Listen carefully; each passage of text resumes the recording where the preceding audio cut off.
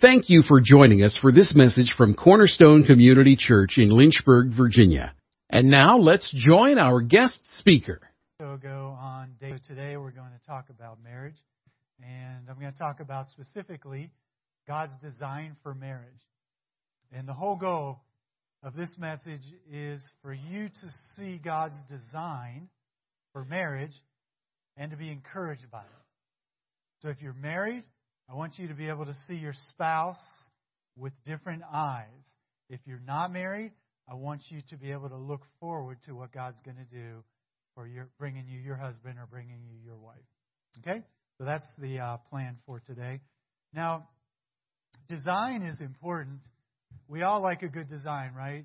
If you use a computer, if you go to a website, if you go somewhere, you know when it's a bad website design, or you know if it's a good, you know when something's user friendly and something's not user friendly, right?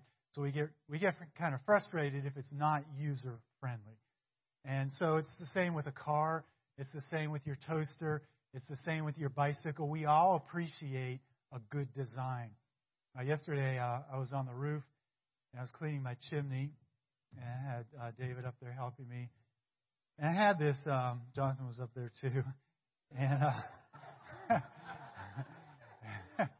and we had this, you guys know what a weed eater looks like, right? It spins and it cuts grass, and it has those little vinyl strands that come off it.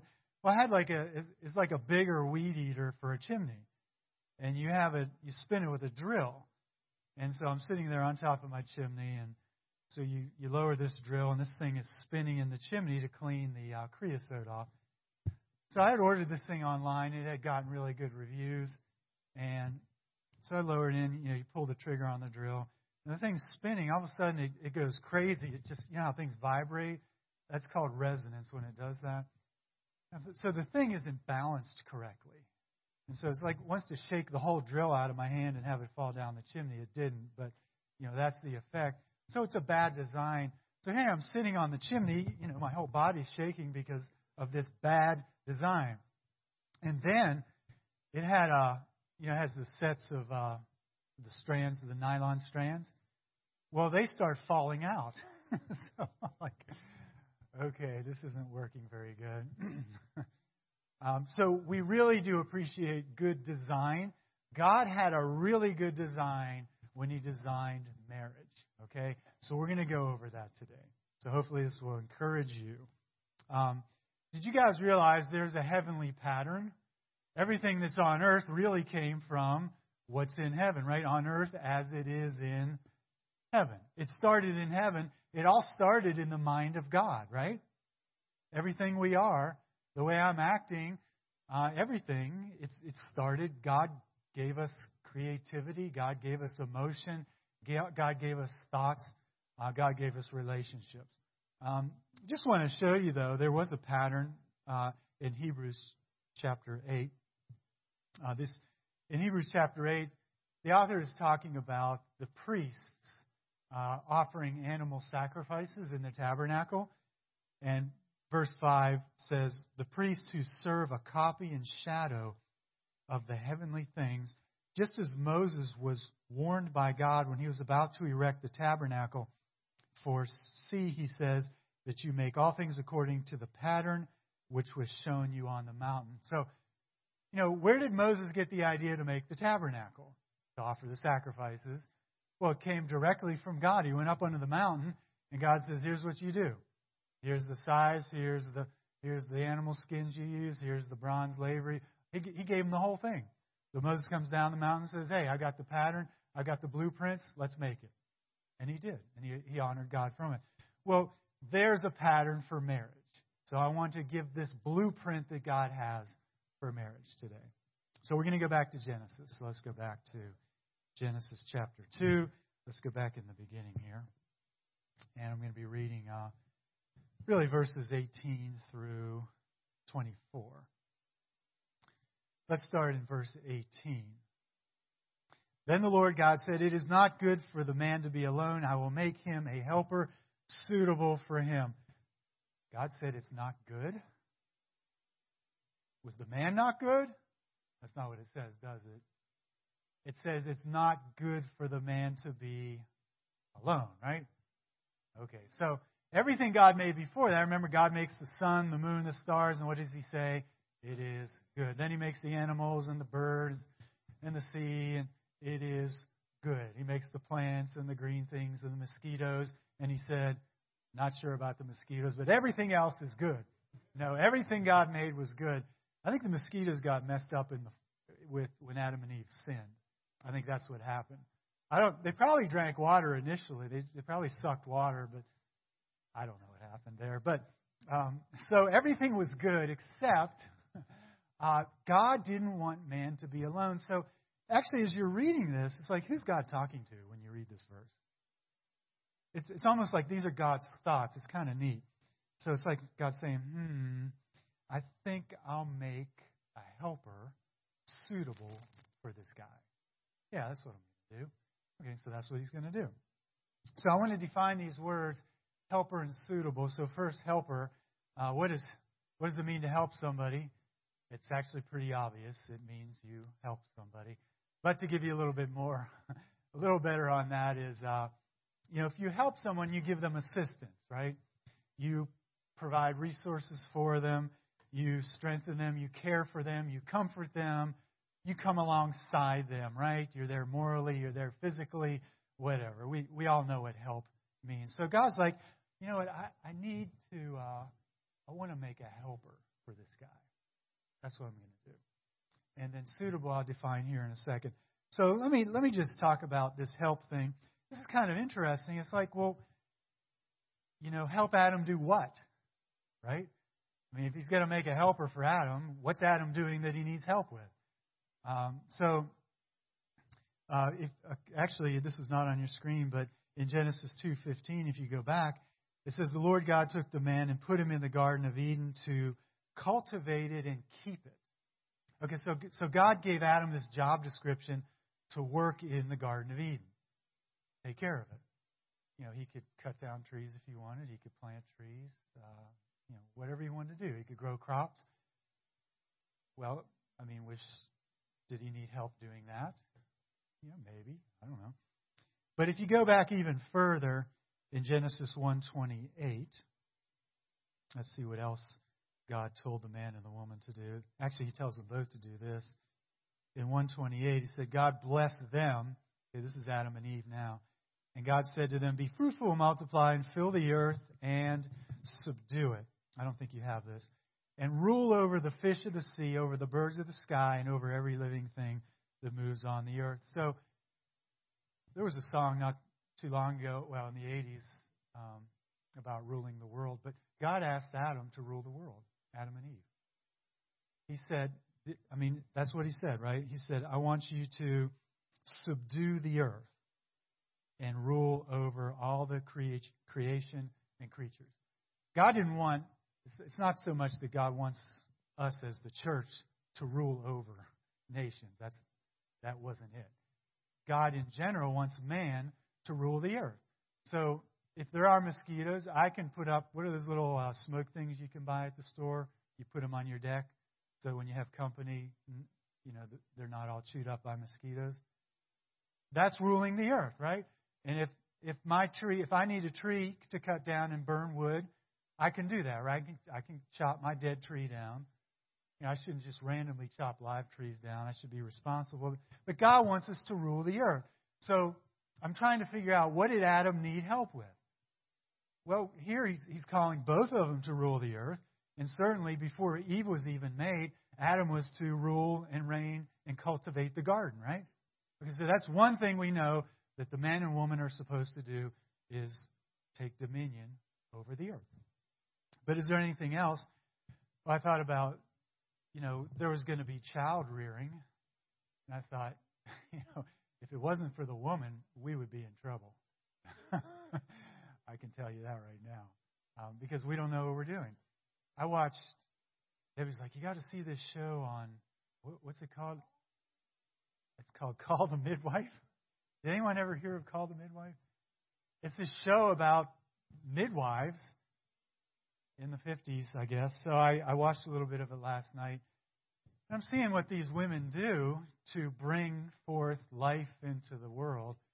I'm like, they can do that. That's fine for them.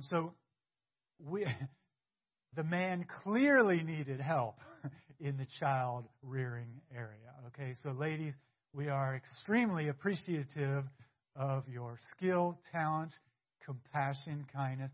I was thinking, Debbie really manages and runs the whole house. She really does. And she's the one that takes care of the kids. And if we're going to ride in two cars, guess which car the kids want to ride in? Her car, because she is the nurturer. She has the kindness. She has the compassion. And so I really appreciate it. She does a great job with all that. So we, just looking at, how this whole thing's unfolding here, we really need help with child rearing.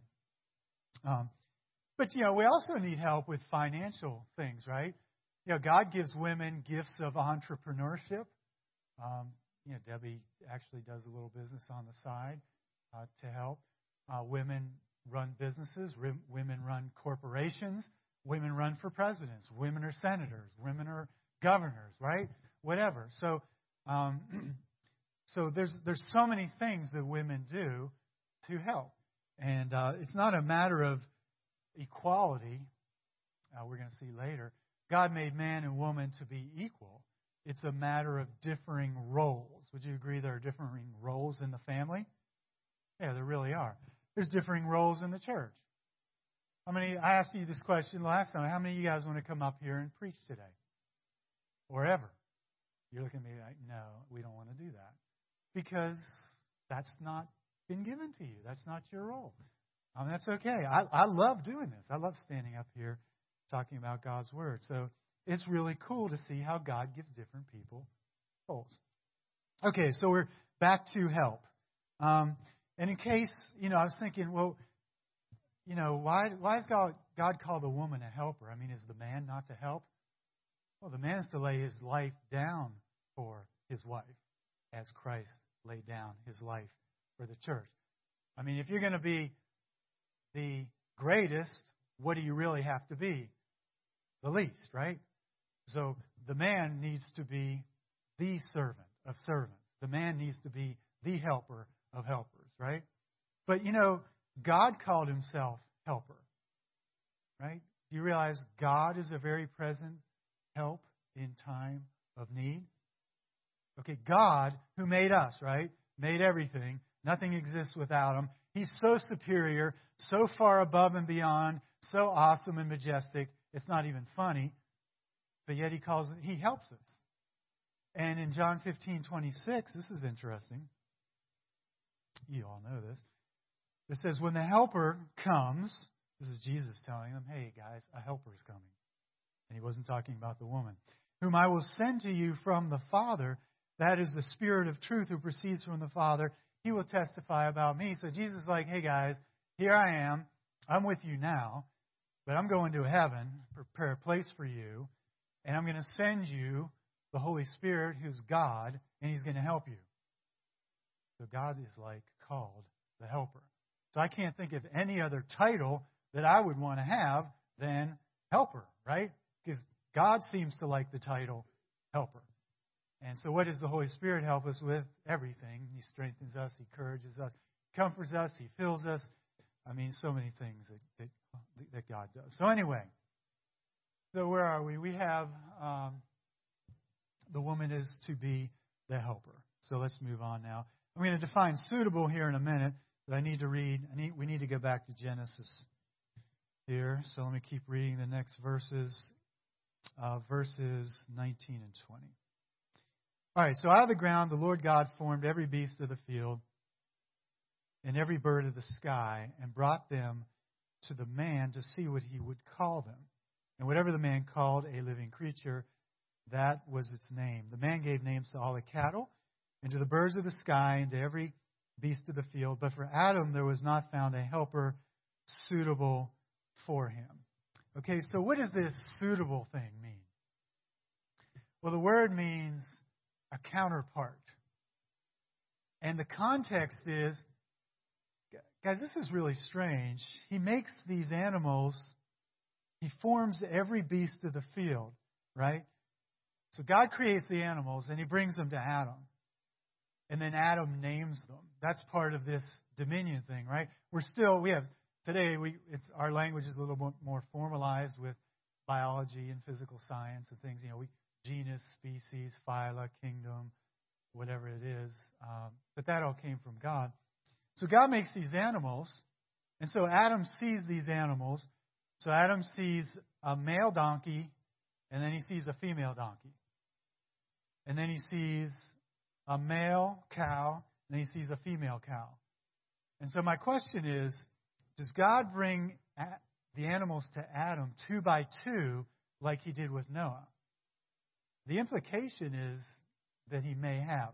But even if he didn't, it says, but for Adam there was not found a helper.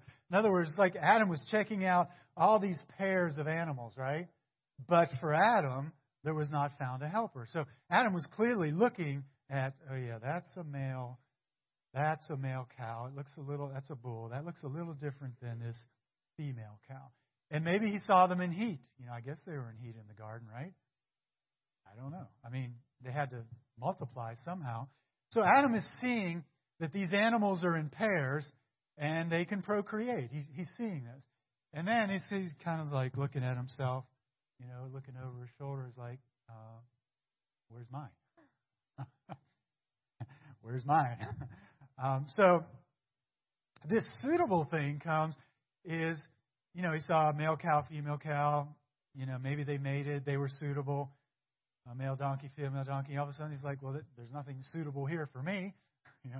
The apple tree just isn't going to do it. So I think, Adam is seeing that he's missing something. And that suitable means there was a counterpart, someone made specifically for Adam to complete him, God was going to make. And so it's actually cool how God does this.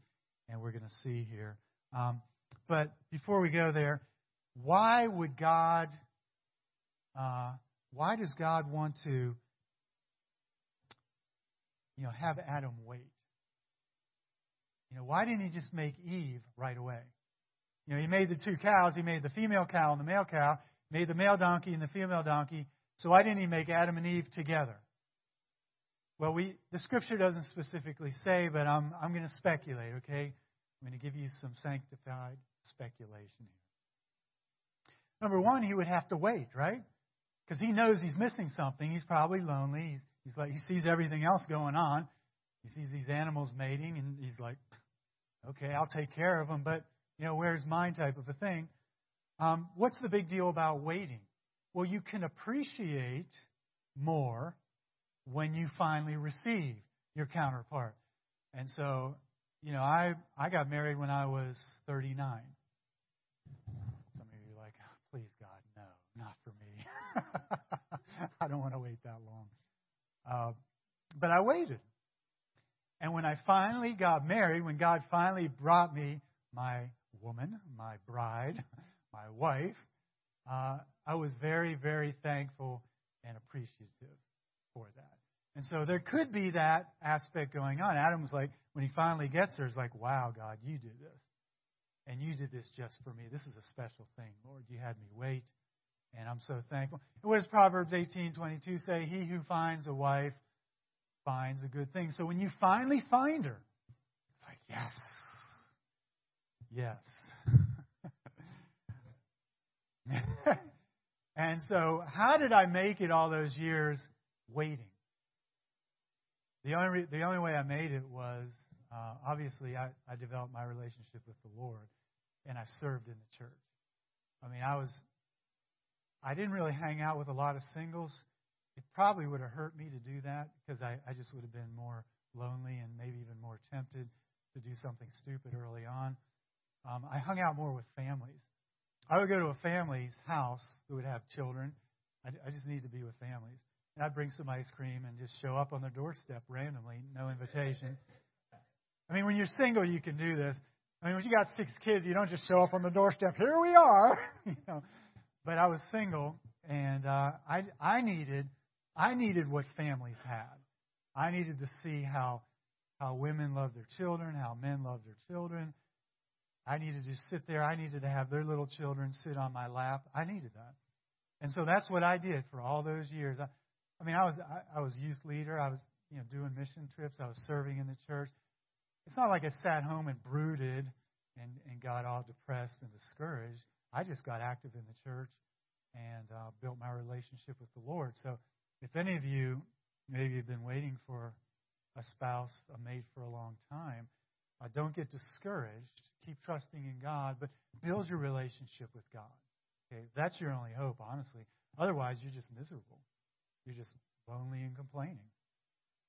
So that's how God gave me the grace to do that. All right, I got off a little bit here, but we're talking about a counterpart here. Let's keep reading verse 21 and 22. So the Lord caused a deep sleep to fall upon the man, and he slept. Then he took one of his ribs and closed up the flesh at that place. The Lord God fashioned into a woman the rib which he had taken from the man and brought her to the man. Now this is strange. This is the first recorded instance of surgery in the Bible, right? God is the surgeon and the anesthesiologist all at once. So he knocks Adam out, puts him to sleep, cuts open his side, yanks the rib out. I don't know how. Took the rib out gently, sewed him back up, sent him to rehab. I don't know what he did. Somehow Adam recovers. But God does this surgery, and it's like, there's a woman. So what is going on with this? Why would God do that? It doesn't say, so we're going to have to use some speculation again. This is speculation, but it's kind of interesting to think about. Out of Adam's side came his bride, right? You agree? Jesus was pierced in his side for our transgression. And out of his side came the blood of a new covenant, right, which was the church, his bride. So I'm just wondering if there's any kind of parallel going on with what came out of Adam's side versus the covenant that came out of Christ's side for his bride, which is the church. I don't know. You can think about that yourself. So I'm trying to think, why did God do it this way, okay? There's another reason why, maybe, is, okay, it's hard if you're a woman to picture this. It's even hard if I'm a man to picture this. But, okay, so I'm a man. And so God's going to take a part of this body, right? I've got my ribs. I can actually feel my rib right here. So God's going to just yank it out. And hopefully numb me. And so then he's going to make a woman from my body. How would you feel? What would you think? And the only thing I could think about is, how sometimes people have, they need a kidney or a liver, liver transplants and things like that. So they need a liver donor and there's a bond, there's a connection, right? So somebody volunteers, maybe somebody dies or whatever, but let's say you give up one of your liver or a lung transplant. We have 2 lungs, so you could live on 1 lung, right? Do we have 2 kidneys? Okay, so we could give 1 kidney and still live. So imagine giving somebody your kidney, you're alive with 1 kidney, and that person that's got your kidney, what would you feel towards that person? It's kind of like there's something special going on there, even if you didn't know them, even if they were a perfect stranger. So I would imagine, Adam's going to marry this woman. This is his wife.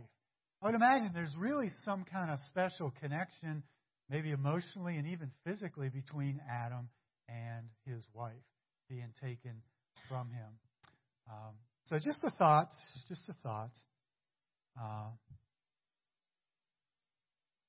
Let's look at another interesting. Now, this is a reason from Scripture. God is going to use Adam being made first and the woman being created from Adam God is going to use that picture as a reason to define the role of the man in the church and in marriage. Isn't that interesting? How does that work? Let's go to 1 Timothy. 1 Timothy 2:11. So again, all I'm trying to figure out is, why did God do it this way? Well, God's going to use that situation to define a role. It says, a woman must quietly receive instruction with entire submissiveness, but I did not allow a woman to teach or exercise authority over a man, but to remain quiet. Why, Paul? Why would you say that? For it is Adam who was first created, and then Eve. Well, that's interesting. So, Paul goes all the way back to Genesis. What God does, it's just really strange kind of how God takes the woman from the man. He makes the man first, then he waits, and then he takes the woman out of the man. Well, one reason he does that, apparently, is to define the role of leadership in the church. You say, hey, I want the man to have the role of leadership in the church. Yes, the men and women are equal in my sight, but again, this is the role I want to have. So he appeals to Genesis for that. Same with in the marriage. If we go to 1 Corinthians. 1 Corinthians 11:8. The context of 1 Corinthians is not up there. I'm just going to read it for you in verse 3. This is 11:3. Paul says, but I want you to understand that Christ is the head of every man, and that the man is the head of woman, and God is the head of Christ. So this whole passage is talking about the headship. And by the way, everyone has a head, right? Who is Christ's head? God, right? Who is the man's head? Christ. Who is the woman's head? The man. Okay, so there's an order, right? Can God do that? He's creator, right? He can design, he can do whatever he wants. We already did that on our dating series. God can do what he wants. But why does he do that? In verse 8, well, let me just give you a little background so I don't confuse you. So this is talking about headship. And apparently in their day, there was something going on with head coverings, right? So for some reason, it was a disgrace if a woman didn't have her head covered literally in church. So you're okay. You're the only one in this church that's okay. Everybody else, you're in trouble.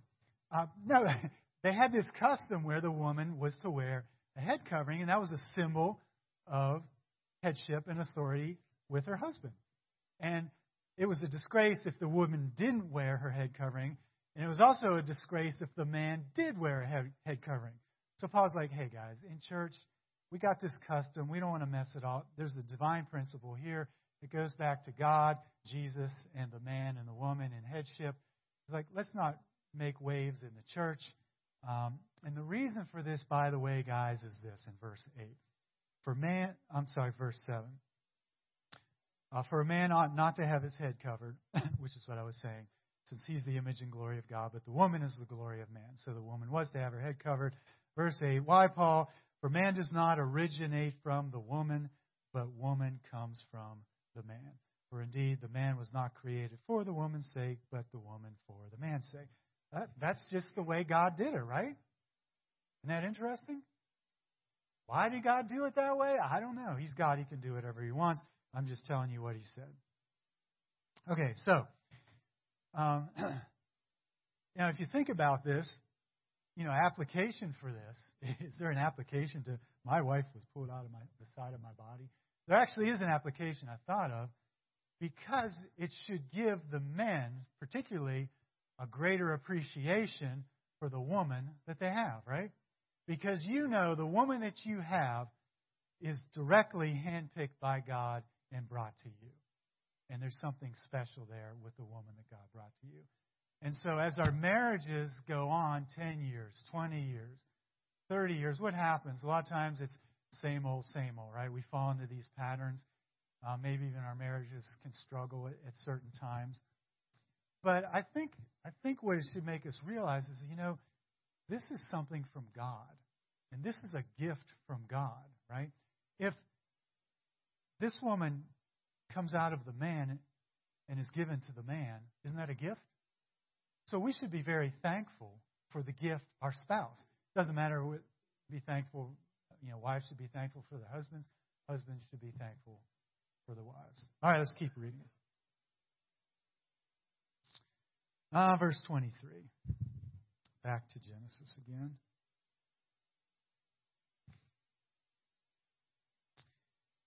Okay, the man said, "This is now bone of my bones and flesh of my flesh. She shall be called woman because she was taken out of man." So now Adam got to name the animals, and now he gets to name his wife. He calls her, "Whoa, man," when he first saw her. He's like, "Whoa." Not really, but woman is feminine, obviously, and it means taken from the man. That's what it means. So you can imagine, like I said, there's that waiting period. Adam's just watching these animals in heat, and finally he gets to see his own counterpart, his own suitable person presented to him. And again, I used to use, I don't know if you guys ever did this, I used to use this expression derogatorily. He thinks he's God's gift to women, or she thinks he's. You ever hear that expression? Well, Eve was literally God's gift to Adam. And that is really cool. Eve is incredibly precious, special, custom-made, custom-tailored, and presented to Adam to complete Adam. And, of course, she would be completed, he would be completed, and the rest was history. Here we are, thousands of years later, right? It worked, didn't it? The process worked. So I think that is really cool. So let me keep going here. Verse 24. "For this reason a man shall leave his father and mother and be joined to his wife, and they shall become one flesh." Okay, so what is this one flesh thing? Well, it's sexual union. I think it's more, though, than just sexual union. I think it's just a union of the minds, too. As far as one purpose, we're now one family. My wife and I, we're one. We're one in mission, we're one in purpose, and we're one in intimacy. I think it probably encompasses all those ideas. But verse 24 is really the formal definition of marriage here. How do I know that? Because Jesus says so in Mark, and you don't have that up there. But remember, the Pharisees were giving Jesus a hard time about divorce. Well, why then did Moses command divorce? And Jesus is like, Moses didn't command divorce. You used the wrong word. Moses permitted divorce because of the hardness of your hearts. But from the beginning, it wasn't always that way. And then Jesus actually quotes the scripture, "For this reason a man shall leave his mother and father and be joined to his wife, and the two shall become one flesh." He said, therefore, what God joined together, don't let man separate. Would you agree? Jesus is talking about marriage there, right? Okay, so what do we learn from that? Number one, we learn that you don't just look for any excuse to get divorced. Number two, we learn that marriage, when a man and woman are joined together to become one flesh, first of all, it's a man and a man. No. Wait. It's a man and a transgender woman. No, wait. I got that wrong. It's a man and a woman, right? It's a man and a woman. So it's not homosexual. It's not pansexual. It's not transsexual. It's not bisexual. It's heterosexual. That's God's design from the beginning. Now remember, if you missed my message on dating, I showed you that God made the heavens and the earth, and I spun the globe on my finger. I pretended to be God. And then I made these little clay Play-Doh things. And you saw I was so superior to these little clay Play-Doh things, right? I mean, there's no contest. We are the clay Play-Doh. God is the designer, creator, and if God wants heterosexuality, and that's the plan, we say, amen. That was a pretty weak amen. But that's okay. So you need to teach your children, because guess what's becoming more and more prevalent? So now your children and your children's children, it's going to be normative in schools to deal with gays, transgenders, and anything. You say, well, you're saying we shouldn't talk with them, we shouldn't like them. I didn't say that at all. You love people, right? They need to see what love looks like. Not the love they're looking for. They're looking for an emotional and sexual love.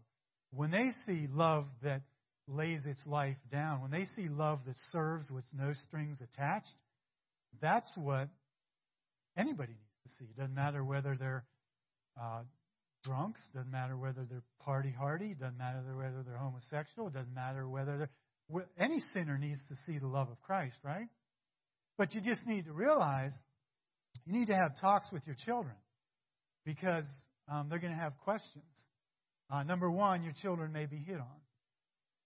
And number two, if the child, if a homosexual or transsexual or somebody comes up to your child, your child and says, well, you know, I really felt like when I was 4 years old, I remember I always felt like I was a woman and not a guy. How's your child going to answer? See, if you don't teach your children how to respond to that, they're going to think, oh, yeah, wow. That's how you felt. Yeah, that's right. I can understand that. But you have to teach your children, you have to teach them Genesis. Does that make sense? You have to teach your grandchildren Genesis. Again, it's not, you know, we're accused of hate and all this and all. It's not hate. We love them enough to tell them the truth and to lay down our lives for them. So, anyway, that's something that we learn from the design, right? You know, one thing I didn't focus on, I want to, is Ephesians 5:28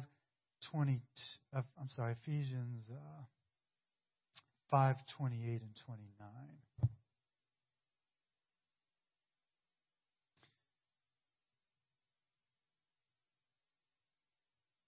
There's an interesting parallel, you know, going back to this woman taking from Adam. Remember I told you maybe maybe Adam would have a special feelings or emotional attachment, maybe physical attachment, because he knew the woman was taken from him.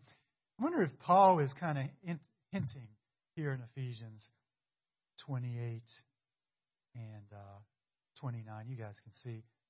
So husbands ought also to love their own wives as their own bodies. Why is Paul saying love your wife as your own body? He who loves his own wife loves himself. For no one ever hated his own flesh, but nourishes it and cherishes it, just as Christ also does the church. So one thing we learn here is that, you know, men are supposed to love their wives as they love their own bodies. I'm just wondering if there's some kind of parallel that goes back to the fact that the woman was taking from the man's body, and maybe that would make it a little bit easier to love her as our own bodies if we realize where the woman came from. Hopefully I didn't. But this is one of the hardest messages I've ever done. I've balled up this outline I don't know how many times because it's just really difficult to understand. And then if you don't understand something, it's hard to present it. So I finally got what I thought would be helpful for you. All right, let's keep going here. Let's go to Revelation chapter 19. Guys, this is what is so cool about marriage, two being joined for one flesh. So why did God bring them in? Why did God make Adam and Eve and have them become one flesh? I'm about to give you the final answer on that. Okay, this is the answer. I'm going to tell you why I did it. It's in Revelation 19:7. This is my opinion of the answer anyway. All right, Revelation 19:7. Let us rejoice and be glad and give glory to Him, for the marriage of the Lamb has come, and His bride has made herself ready. What's that got to do with Adam and Eve? Because you don't have Adam and Eve if you don't have Christ in the church. Do you realize that? Before the foundation of the world, it was in the mind of God to have a bride. Okay? So does the Scripture say that? Behold, the Lamb of God who takes away the sins of the world is before the foundation of the world. I mean, all this was already settled in God before the foundation of the world. So this is really cool. This is the heavenly pattern. Does God need a counterpart? No. Did God desire a counterpart? Yes. Why does God want a counterpart? He doesn't have any needs, right? Adam, it wasn't good for Adam to be alone. It was completely fine for Jesus to be alone. This is the best I can come up with. Again, if you guys may come up with something different that's even better. But to me, God's nature is so awesome, and it's so full of love and joy and kindness and compassion and power and majesty. And there's just something in God that screams, I have to share this with someone. I want to share this with somebody. He doesn't need to, but it's just everything in God is like it has to be poured out to somebody, and then it needs to be reciprocated and come back to God. Again, so you can think about that. What does that really mean? But for whatever reason, God the Father gave His Son a counterpart, right? Take a look. Behold, the counterpart. Okay, so your marriage is going to end here on earth, but when we get to heaven, we right here will be the bride of Christ for all of eternity. And what's the parallel thought? Earthly marriage has the sexual union, right? Well, how does that work in heaven? There's no sexual union in heaven. In heaven, we are members of Christ's body, right? So we are in union with Jesus Christ. Does that make sense? Okay. And the Scripture says that. We're members of His body. That's the parallel. So the sexual union is paralleled by being one with Jesus Christ. All right.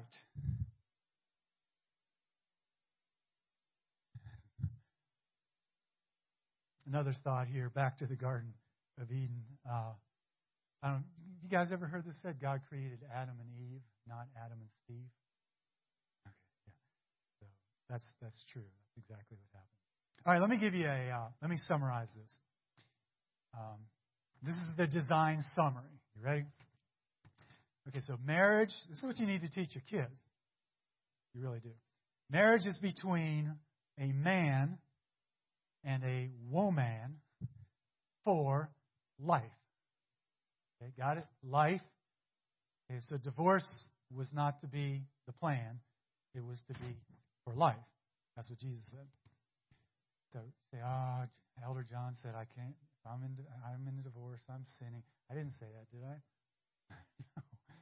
No. This isn't a teaching on divorce. I'm just telling you the intent of marriage, right? Okay. The woman was created for the man as a helper. To help him do what? Rule the earth, raise children, finances, preach the gospel to every creature under heaven, and everything else under the sun, right? Okay. The woman was created to be suitable for Adam. Suitable meaning a counterpart, kind of like an opposite to Adam. That's kind of where we get the hetero part, too. And she would complete Adam, what Adam was missing. And he would complete what she was missing, right? So we would be a complete unit. The man is to be the head of the wife as Christ is the head of the church. A man and woman need to leave the influence of their parents to start an independent family unit. So remember, he said that this is why a man will leave his mother and father. So if you have children about ready to get married, don't try to live your marriage through them. Let them go. They want to go. Let them go. Push them out. Get them out of the nest. It's exciting when you get married because you get to start your own life. And God says that's what you need to do. So you don't want to be some controlling type of parents where you're pushing the way you did it. That doesn't mean you don't help your children. Obviously, you're going to help your children. And obviously, they're going to come to you for help. But this is God's like, hey, this is officially the way I designed it. Let your children go off, get married.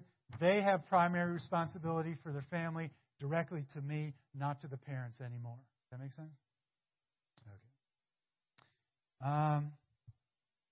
The union of the man and the woman in marriage is a picture of Jesus Christ in the church, which I think is really cool. All right, so application. If you're single, here's how I would pray, honestly. I would pray these scriptures to God. If you're a woman, I would say, God, I just pray you give me the ability to wait and be patient. Lord, I do desire to be married. God, please help me to be a good helper. Lord, I just pray you would bring me to the man of God that I need so that I'll be suitable for him. He'll be suitable for me. And Lord, show me what to do in the meantime so I don't get carried away and into the wrong types of things. I would pray that. And if you're a man, single man, I would pray, God, I pray you would raise up a helper suitable for me. Lord, you know who she is. Help me to wait. You see what I'm saying? See the application of prayer? This is what you want to do. And you say, well, it's been a long time and God just hasn't provided. Well, the only one I know, the best way I know to get married is an arranged marriage. And the father that arranges your marriage is your Heavenly Father. To me, I mean, you can go to singles groups and you can go. I'm not saying God won't use those things, but God is the arranger of marriages. I mean, that's as clear as day. Adam was just minding his own business, watching the animals roam and frolic. And all of a sudden, he's down on the ground asleep. And the next thing you know, a woman appears. God did it, right?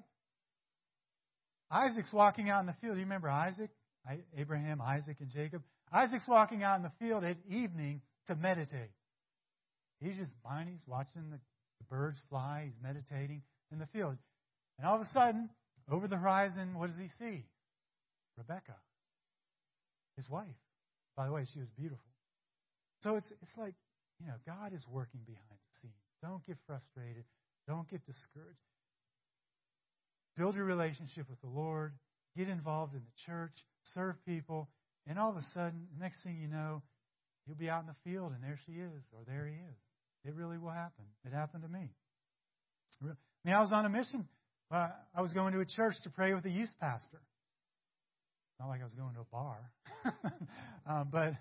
And I met my wife.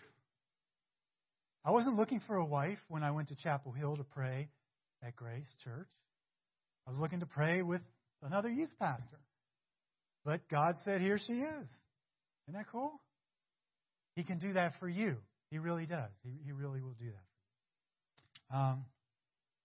If you're already married, all right, guys, you look at your wife. She's put on some weight. You get a little discouraged because we live in a sex-saturated society. You're probably watching the wrong things anyway. No, I'm just kidding. Not really, but... And so you're a little down because your wife put on some weight. All you need to do is look at your own belly, okay? That's not the focus. The focus is not weight. Here's the focus. You guys can be pleasantly plump together. The focus is, or you can do what here's what I just did. I joined the gym, Planet Fitness. Not because I'm overweight, just because of health situation. But it's $10 a month. You guys, if that's that important in your marriage, men and women, it's $10 a month. You guys can handle it, okay? But here's the application. Men, when you look at your wife now, you should see someone that was handpicked, crafted, specially prepared for you. And ladies, when you look at this guy, yes, all right, he's developed some patterns that aren't what they were years and years ago. You want to say, God, you know what?